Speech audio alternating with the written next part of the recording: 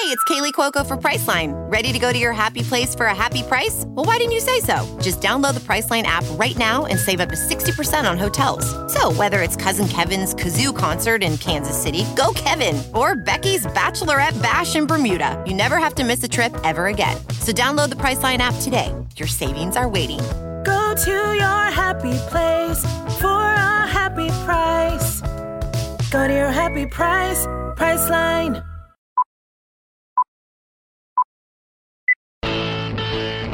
$51,000 plus on their feet. Nobody's left to beat the traffic tonight, I guarantee you. Mark gets the sign. The wind and the pitch, here it is. Swung, fly ball deep left center. Grissom on the run. Yes! Yes! Yes! The Atlanta Braves have given you a championship. 25 lighters on my dresser, yes sir. You know I got to get paid. To right center, and the Braves have won it! 25 lighters on my dresser, yes sir. You know I got to get paid. Swing and drive, out to right, welcome to the show! I got 25 lighters for my 25 folks.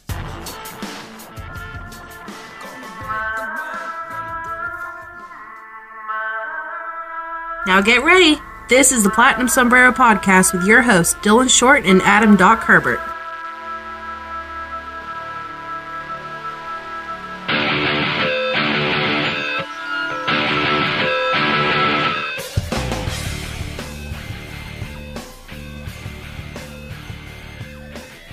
Hey everybody, welcome to this week's episode of the Platinum Sombrero Division Winner Special Edition. Brought to you by Armchair Media and our friends at BetOnline. If you like to gamble a little bit of money on the baseball or football or basketball or whatever, if you just like to make any sort of sports bets whatsoever, betonline.ag is the place to go. They've got every line you can possibly need. They got so many prop bets you wouldn't even know really what you're betting. I'm sure they'll have a line on how long the national anthem is going to go. BetOnline.ag has everything you need from all the sports you need it from. If you like to have a little bit of fun and put a little bit more on the line to make your viewership experience just a little bit more exciting than it already is. Maybe you want to bet on the Braves too after winning their third straight division title, wanting to maybe win the World Series. That would be a good place to do. Go to betonline.ag. Let them know that the Platinum Sombrero sent you. All right, Doc. So without taking too much credit, the Braves have won the division every single year that we have been a thing. So yeah, I think everybody should send us thank you cards. Maybe some quick prayers to us and some shrines built in our honor. I think that would probably be pretty reasonable, as well as maybe lifetime tickets for any Braves game and clubhouse access. Yeah, if anybody wants to send any of those aforementioned things to TPS headquarters, I'm sure that they would love to hear from you. Yeah, I mean, we picked a really good time. You know, I think that when we started doing the show back in 2018, we knew that we would get some time to cover some division wins eventually, but I mean, going 3 for 3 over the past couple years, it certainly makes it more interesting. I think of some of the podcasts that have been around ever since the team was in the rebuild, and some dark days. It's hard to put on the happy face sometimes when the team's losing 97 games in a season, I would have to imagine. So just glad to be on this side of it, and this Braves team, we will have to endure less losses this season than any other Braves season in history and still make it to the playoffs. So that's just spectacular for me. Yeah, I think this does kind of mean that we're not allowed to ever quit until our streak is broken, though. So we're going to be 83-year-old men still running the same podcast out there, which, hey, whatever. We sacrifice for the good of all of you. There you go. It's certainly a labor of love. But I mean, when earlier in the series, when the game where Anoa gave up 3 runs in the first inning, and then the Braves stormed back and scored 4, it looked like the game and the whole series was going to be just absolute chaos, and then everything just kind of calmed down from there. And then in the 9th inning of that game is when Freddie and Dansby turned that unbelievable double play, and it felt like a playoff atmosphere, kind of, and I feel like we haven't had a lot of games like that recently. I just gotta say real quick, that was one of the most incredible baseball plays you'll ever see, because Monty Harrison was booking That was over a 31, I think it was like 31.1 sprint speed per second. That is elite speed. It took a perfect throw and a perfect tag, and it was absolutely perfection on that play. And it was something that the Braves really needed. I'm glad you brought up Wasker, by the way. We'll get into this. I didn't mean to cut you off, so you can continue. No, so I feel like there have been so many slugfests that the Braves have been on either side of. You know, they've won 29-9, they've won 14-1, and then they've lost 14-1 as well. And so having these games where it's like really tight and it feels like the bullpen is earning its stripes. You know, it was really good to see a game like that. And then when it came time to actually go win the division, they got to be on the winning side of a slugfest too. So it's been just 2 games into this Marlins series right now and feeling really good about where the team is. The starting pitching right now, as the Nationals showed last year, it's not about who's the best team, it's about who gets hot at the right time. And right this second, what the Braves starting pitching, the Braves rookie starting pitching in particular has been doing has just been a revelation. And all of the Robbie Erlins and all the Tommy Malones and all the bad starts for Tukey, it's almost worth it now to see some of these young guys stepping up. And, you know, all the prospects aren't always going to hit, but they just, man, it's been so great seeing Inoa and Bryce Wilson and Kyle Wright and all these guys that we have been praying to step in. They've stepped in, and they've done really, really well. They really have, and you and I kind of mentioned it in a joking fashion about how apropos it would be for the Braves, these starters that were so awful all year, to be the ones to step up at the end. But you look at it, and that's kind of the case. When you look at the Braves rookie starters that we're talking about, the last 4 starts have been made by rookie arms. The Braves clinched behind 3 strong outings from rookie pitchers. And in total, one of the big reasons for that is they finally started throwing strikes. If you look at the last 4 games combined, you're looking at a total of 7 walks from these guys over the last 4 games combined, which is something that you and I, 7 walks is something that Tukey or Wright were able to do in 4 innings in starts before. So it's been a really, really welcome sight to see. Ian Anderson on his Saturday start wasn't fantastic that first inning, but he rebounded really, really well. But Kyle Wright put out his third consecutive great start, and this was actually his best start as a big leaguer, as he threw a 1-hit, 1-walk gem of 6 1/3 of innings. You just mentioned Wasker and Inoa, and I do want to focus on that a little bit because I know we're going to talk about Ian, we're going to talk about Kyle Wright, and I just don't feel like enough people talk about Wasker and Inoa. That outing on Monday, it was not what he wanted to see. Only went 3 innings. Now, originally I thought it was just more pitch count based, but it turns out that it was he cracked a nail a la Zach Wheeler.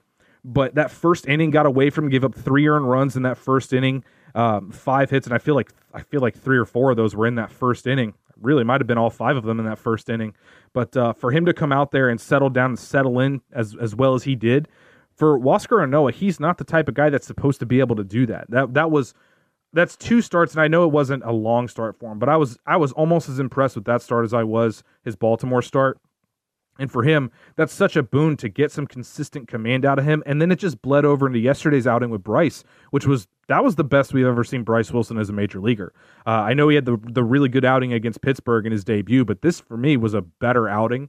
Was working much more effectively with the sinker and with a 4-seam as well, which kind of hid the fact that his secondaries aren't really fantastic right now. But he went out there and he challenged hitters and he made hitters beat him, and they couldn't do it. And the Marlins lineup we've seen, they're not a nothing lineup. They're not powerful, but they're a really scrappy lineup, I think would be the correct term. Like, they don't give away at bats very often.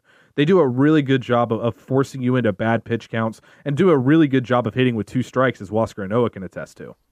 No doubt about it. I mean, Miami is a good team, and they would be in the playoffs, and nobody saw that coming. They've had a lot of things go right for them, and part of what happened with Inoa was because he's throwing strikes, he is going to get hit more, and he was getting BABIP to death in that first inning. You know, Shift wasn't doing him any favors that game.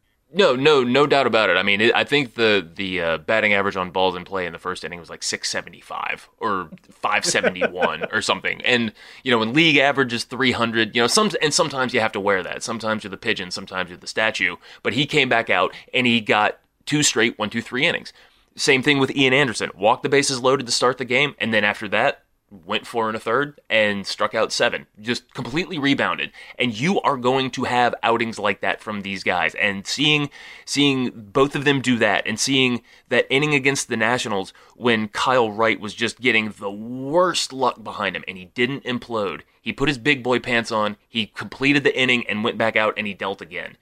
Just over the course of an entire season, I would be so curious to see, because normally we have 105 games left in a regular season. So that would put us in about early June right now. So I'm trying to think over the course of a full season, what a full season looks like for Kyle Wright, figuring out what he seems to have figured out. Now, granted, the dominant version of him, that was only the one start. He was good in the National start. He was amazing in the Mets start. So we'll see what happens in his next start, because he's going to get a playoff start. I have to imagine that, especially with Cole Hamels being out, then he's certainly going to get that start. And I wonder, Huascar Ynoa, if you give him a chance to stretch out to where he's throwing 90 pitches over an outing, and he knows that he's really going to get the chance to settle in, what that looks like over the course of an entire season. Same thing for Bryce Wilson. Can he keep it up? It just, the shortened nature of this season really doesn't give them that opportunity in the same way that they've had to rely on everything going on at the alternate site instead of going down and pitching in minor league games. So just props to those guys, because with the Hamels news, we already knew that the Braves were going to have to lean on these young guys in the playoffs, whether they wanted to or not. And now they do not have a choice. I mean, 2 out of 3 of those guys, between Wright, Wilson, and Ynoa, are going to get playoff starts. Yeah, and that's one of those areas where I don't think the Braves wanted it to end up being that way, like, at all. I think let me put it this way. I don't think Cole Hamels was ready to come off the IL and get back to Major League pitching when he was. I think he kind of bit the bullet a little bit and just said, all right, I'll try to work on my rehab in Major League games, just because there was nothing else to go on. And it definitely bit him in the backside. Now, it wasn't the tricep, which caused him to go on the IL. It was the shoulder, which is what originally was the problem coming into the season. But I'm not fully certain that the Braves were expecting much of Cole Hamels to even go into the playoffs to begin with, because we can talk about, he might have gotten himself up to 90 pitches before the playoffs, but I mean, he didn't look like he was that ready to go. I mean, he did not look like he was ready to throw 60 pitches in that Baltimore start. So I'm not going to be angry at the Cole Hamels thing. We talk about it all the time. There's no such thing as a bad 1-year deal. I mean, sometimes, though, you make what was a good bargain at the time, or a potential for good value at the time. Sometimes it doesn't work out. This was just one of those opportunities where, for the Braves, unfortunately, it didn't work out for them. But for Cole Hamels,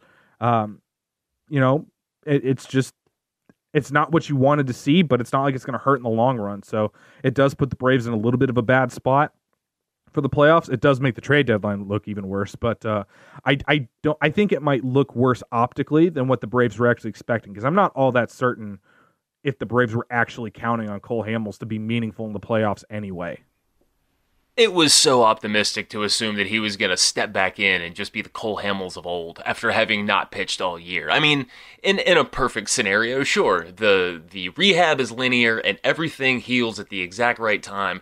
And, in the movie that is this season, then he gets the MVP and he gets to be the crafty veteran who saves the day.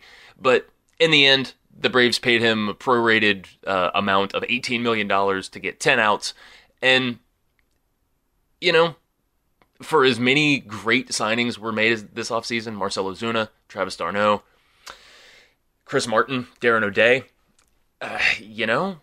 this is one that just didn't work out. And we have kind of pontificated on whether or not, how much is Hamels really influencing Max Fried. And Fried took some steps forward last year, and this year he's looked just like a completely different guy, even for him. Is that the Cole Hamels effect? Maybe so, maybe not. Maybe he taught him a new grip on something, or just gave him some tips on mindset, and kind of worked as like a passive pitching coach.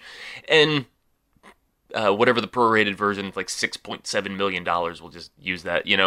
If the Braves paid Cole Hamels almost $7 million to teach Max Fried a change-up grip, or teach him how to navigate through a lineup the third time through, well, we can debate as to whether or not that was an effective use of money. But, sometimes it just takes something like that for guys to unlock something, in the same way that Josh Tomlin has helped AJ Minter and has helped Kyle Wright with a couple of things. He's kind of serving as a makeshift pitching coach too. So help comes in all forms, and I guess that's all we kind of got out of Hamels for this year.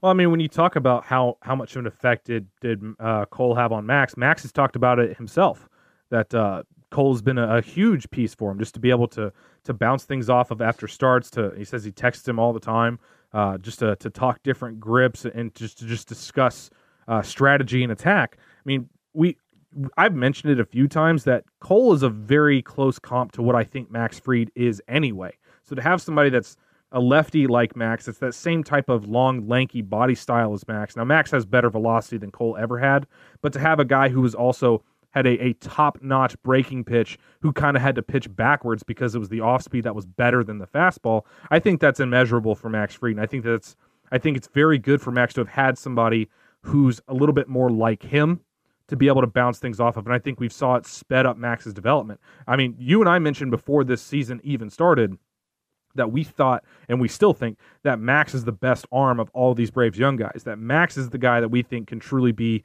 like, not the quote-unquote ace of the staff that everybody likes to say, but an actual ace. And you and I mentioned that we didn't think it was going to be this year. We thought it was still a year or two away.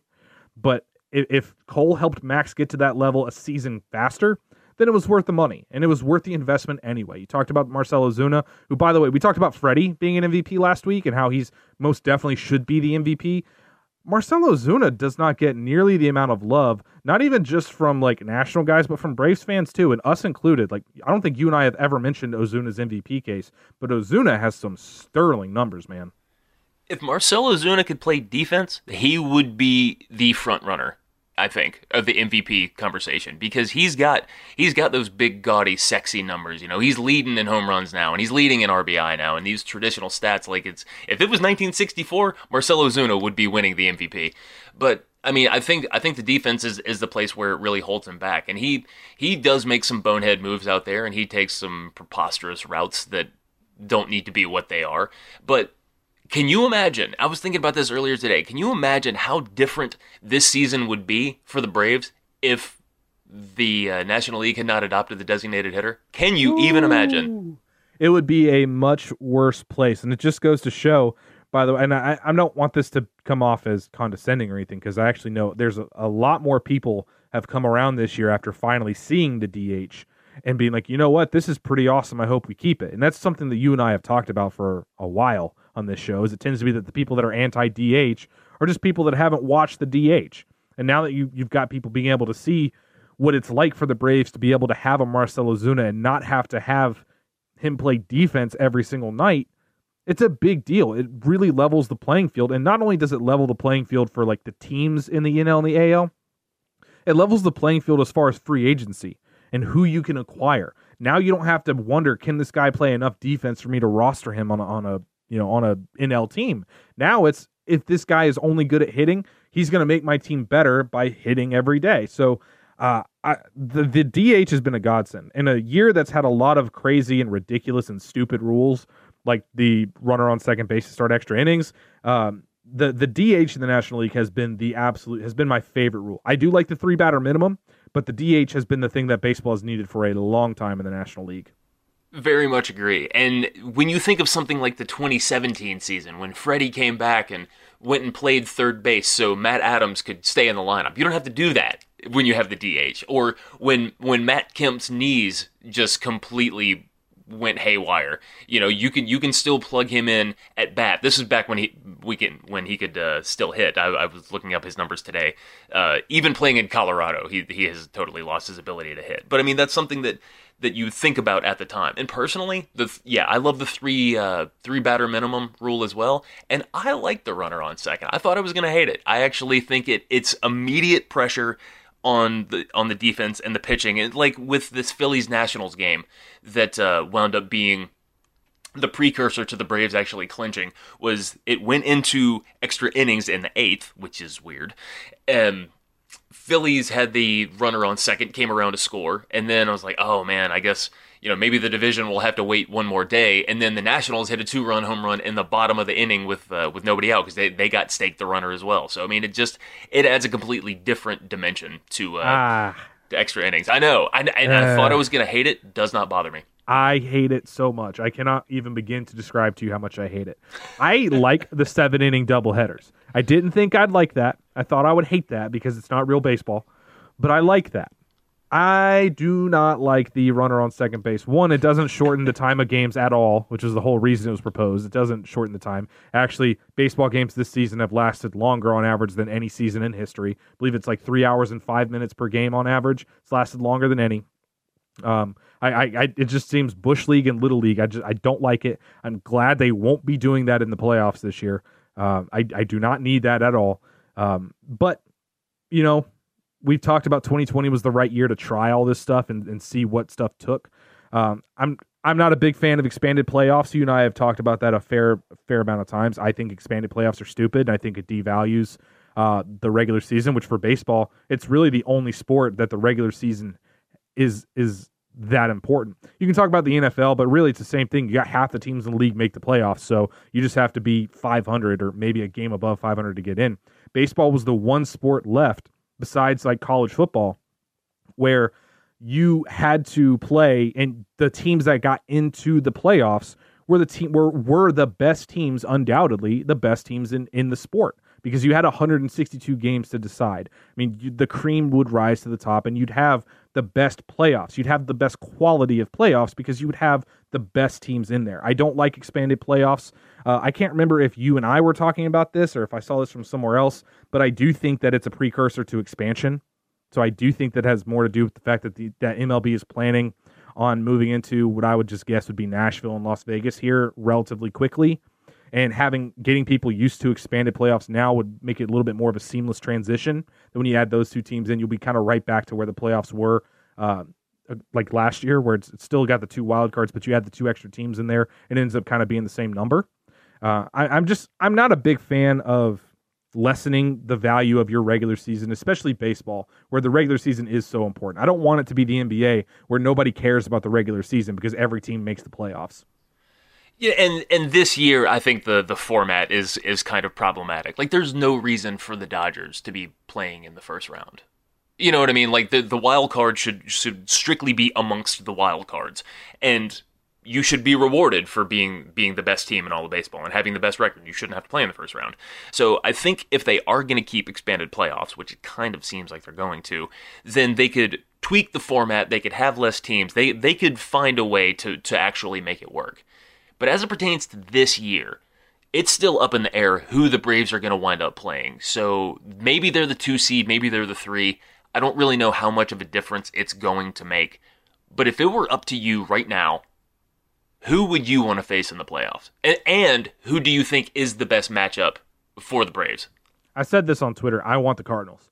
I don't really care if they're the best matchup. I don't care about their devil magic. I want the Cardinals. I want to rip their hearts out through their throats, show it to them, and then kick them down a flight of stairs. I want to run up 30 on them. I want to sweep them, and then after the sweep is in hand in the last game, I want to hit Yachty. I want to have somebody throw the ball at Mike Schilt. I want the Cardinals. Are they the best matchup?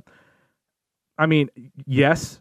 Talent-wise, they're the best matchup for the Braves to play. The Cardinals aren't good this year. They don't have a good offense. Paul Goldschmidt's kind of fallen off a cliff. Their pitching, they've got Jack Flaherty, but that's really about it as far as their pitching goes. You can talk about the Reds because they're not great at making a lot of contact, but their pitching in a short series should worry a lot of teams. And I know their bullpen's not great, but Bauer, Castillo, and Sonny Gray are all guys that can go really deep into ball games. And they've got guys that can hit a lot of home runs, and that is always an equalizer in playoff scenarios. So I know a lot of people are going to say the Reds are the best matchup for the Braves because they aren't a great offense at putting the ball in play. But I think the Cardinals probably match up the best for Atlanta, and I just want to tear the soul away from the Cardinals. No, I totally get that.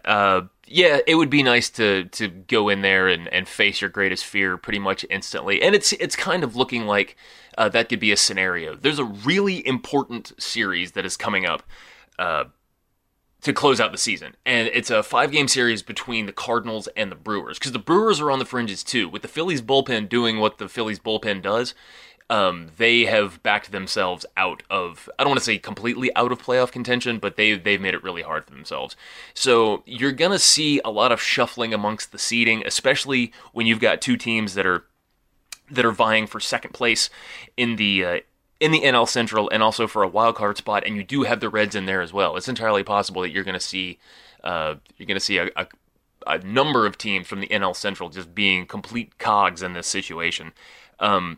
I think I would like to face the Cardinals, but I also think that there is kind of some merit in facing the Marlins. And the only two ways that this can happen are if the Braves are the 3 seed and the Marlins are the 6 seed, or if the Marlins fall so gloriously that they get leapfrogged by the Phillies and find themselves in a wild card spot if the Braves are in the 2. Now, the Marlins are a really good feel-good story, and their lineup is good, and their pitching is good, but they also look like they're kind of getting to the point of the season where they look tired to me. They look like a team that's been playing over their head all season, but now that, because they had that big break, and they've had to make up all those games now. It's a similar thing to why I'd really like to face the Cardinals, because they're having to make up all of these games after having a lot of time off and just cram them all in on the back half of the season. Like, they might have to go to Detroit after the season is over to play even more. So I just want to win the first round, because I think that kicking that door in would be a really good first step, and you want to face a weak team, kind of. And I get the feeling that the Marlins and the Cardinals in that scenario might be kind of weaker teams. But honestly, I don't care who it is. Let it be the Reds. Give us Sonny Gray and Trevor Bauer and Luis Castillo. Let's see the best pitching that they've got. Let's see it. We can hit them. No doubt about it. Yes, our pitching can be bad. Yes, the Reds lineup can be dangerous when it is on, and they are due for a lot of positive regression. But they got to get there first. With the Brewers, they got a lot of guys that are underperforming, and their pitching, I mean, is it that much better than ours? They've got some really good pieces, but they're still on the fringes, and we got this all-world lineup that I still think can hang with anybody. So I'm going to go for the complete chaotic scenario of the Braves winding up in the 2 spot, the Phillies leapfrogging the Marlins and getting the 6 spot and getting slaughtered by the Cubs, and then the Braves facing the Marlins and advancing to face the Cubs in the next round and then beating them. It's funny that you mentioned the Marlins, because they're the type of team that would worry me in the playoffs, just because, and I know they definitely do look tired, and you do wonder how long that Cinderella story can go, but they're such a young team that they're one of those teams that if they get on a roll, like we've talked about with the Braves in years past, there's a lot of players on that team that don't really know that they're not supposed to be good. That makes them a little bit dangerous. Sixto Sanchez, I know he's had a bad start or two, but he's so talented and can be so dominant. I don't really want to face him. Now that you mentioned the Brewers, I mean, they would obviously be the best matchup. That Brewers team, aside from Brandon Woodruff, that team is awful. They would be the easiest matchup. I just want to suck the heart and soul out of the Cardinals, and I want to send them off in embarrassing fashion and really put 2019 to rest, really exercise that demon. I don't care about who we play in round 2. I'm not going to look ahead to round 2 until we get out of round 1. It's been 20 years, so I'm not going to count my chickens before they hatch. Let's see the Braves get to a second round before we start picking out who they'd like to play. But I will tell you that the team that would worry me the most would actually be San Diego. That's the one team that I don't want to see until I absolutely have to. I think that they are a very, very strong team. I think that Tatis has not been good in September, but that's going to change. He is too talented of a player to continue to struggle. They've got a really strong lineup. They've got some really good pitching. I know Clevenger got pulled today, which is a little bit scary for them, but they were really good without Clevenger, and they can be really good without him no matter what. They're just a really, really strong ball club. No doubt about it. I think they're pretty comparable to the Braves, actually, just relying much more on their offense and on their pitching. If I'm not mistaken, they've got 5 guys in the top 30 in all of baseball in FWAR. So, I mean, their lineup is deep. They are absolutely deep. Before we go any farther, I just have to remind everybody that we are brought to you by Armchair Media. We are also brought to you by BetOnline.ag. There's only 1 week left in the baseball season, so go to BetOnline.ag. You can set yourself up for a massive payday. You can do that on possibly the Braves making a deep playoff run, the Falcons blowing 4 more 20-point leads, because it's kind of what they do. And you can even put some money on the NBA playoffs because they're still somehow going on. We are also brought to you by the Britches and Hose Pants Emporium, as well as the fine folks at Manscaped. The Braves won the division. They are the champions. And since you are listening to this show, and likely a Braves fan, then you, by proxy, are also a champion. And what do champions do? They maintain an acceptable level of body hair, not just in volume, but also in cleanliness and in edging. And what better way to show off, metaphorically, of course, that you are a champion by using Manscaped for all of your grooming needs. So do what winners do and deploy the usage of the Lawnmower 3.0's skin-safe technology and ceramic blade that'll keep your man parts blood-free. The Crop Reviver and Preserver will have you smelling victorious south of the border, and a successful performance with the Shears 2.0 will have you gunning for a repeat, or maybe even a three-peat. Go to manscaped.com, that's where you want to go. Use the promo code ARMCHAIR for 20% off your order and free shipping. It's the most surefire way to feel like $1 million while you're trimming your coin purse. That is Manscaped. The news about Mike Clevinger is really interesting because he had been dealing with, everybody wants to focus on everything that happened with him breaking protocol and being taken off the Indians active roster earlier in the season. But he had a late start as well. And so he has had a very chaotic 2020, and that's massive for them. I know people were mixed on what the return was for the trade, and they obviously would get him for more than just this year. That's why they gave up so much volume in that deal. But beyond that, like I said, they're comparable to Atlanta. So you can try and look at their weaknesses in a very similar way that someone would look at the Braves' weaknesses and say, if you can get to the pitching, then you're probably good, but you are going to have to fend them off. If the Braves and Padres were to meet in a series, that could just be legendary amounts of offense in that series.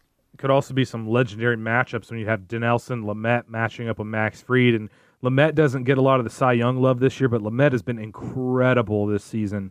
It's harder to see on the West Coast unless you're staying up to watch those games, but yeah, that would be a fun NLCS series. Like, that would be a really, really fun series, and I love the Padres ball club. All in all, that would be good. So I don't really want to face them until we absolutely have to. But I know we're running short on time for today's episode, so I do want to get to a couple more things really quickly. First thing, just really quick, 1 minute, maybe 2 minutes on this. Marcell Ozuna. Is this the end of the Marcell Ozuna era in Atlanta, or is he back next year? I think he's gone, unfortunately. I think teams are going to be very conservative in free agency. But I think that he has done enough to prove that with the DH being a viable option for the future, then he's a guy that would make any team better. Doesn't matter who it is. And some deep-pocketed team is going to make him a very rich man. Then again, he fits in here so well. The Braves can afford to probably not pay him as good as the Dodgers could, just to use an example. But he is thick as thieves with Ozzie and Acuna, and he is just... I feel like he belongs here, but it's just a question of, is he going to prioritize winning a World Series? Because he can certainly do that here, or is he going to prioritize a payday, which he's been waiting for his entire career? What do you think?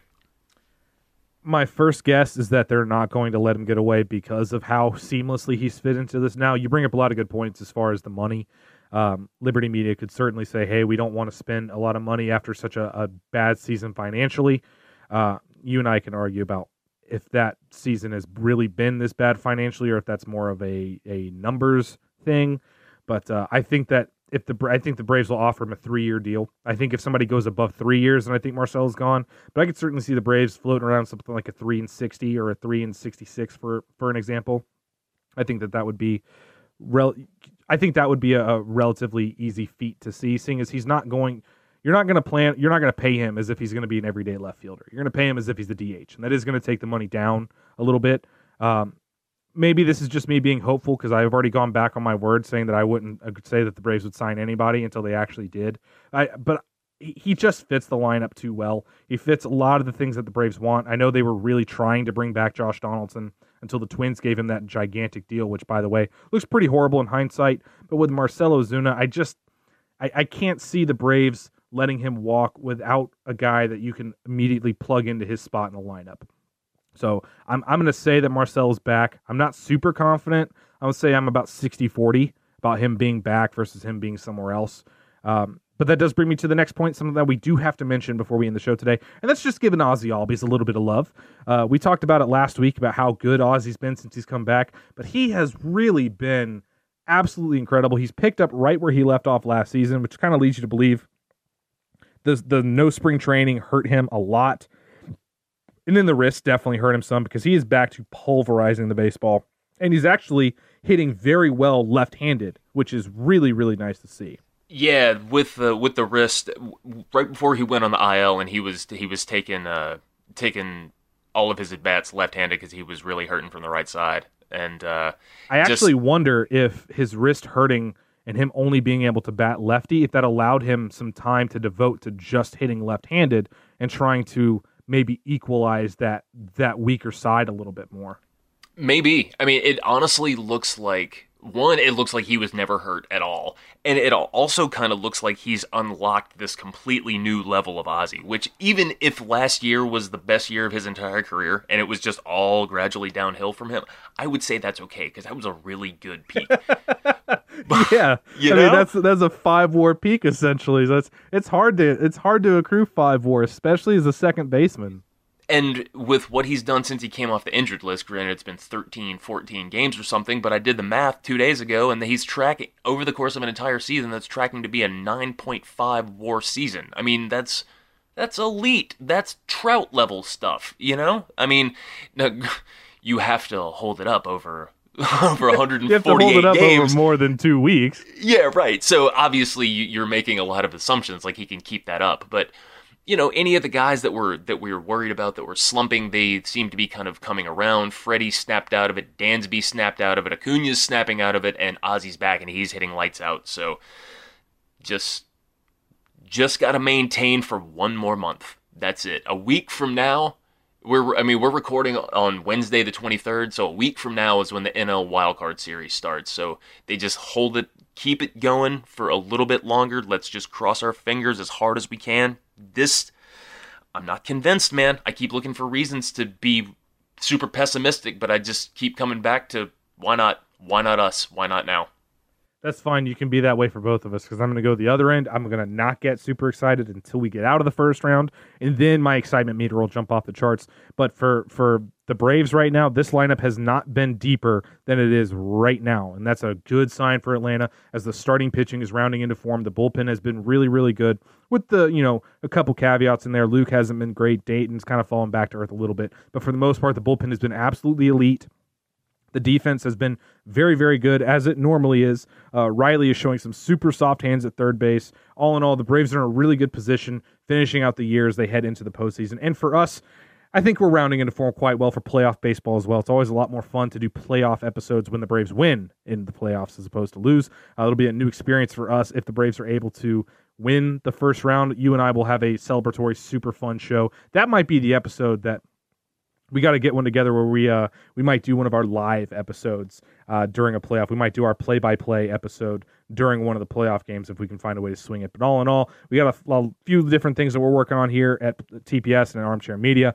I know you guys are working on some stuff as well. Hopefully you guys enjoyed the game tonight. Hopefully the Braves are able to get everything into whack, get everybody else enough work to stay warm without causing anybody any serious injury, and get the whole team rounded into form as we head into the playoffs. So for us, that's going to do it here for us this week on the Platinum Sombrero. Hopefully you guys have a great time. Hopefully you guys enjoyed the episode, and we'll be back same place, same time, same day next week. Go Braves!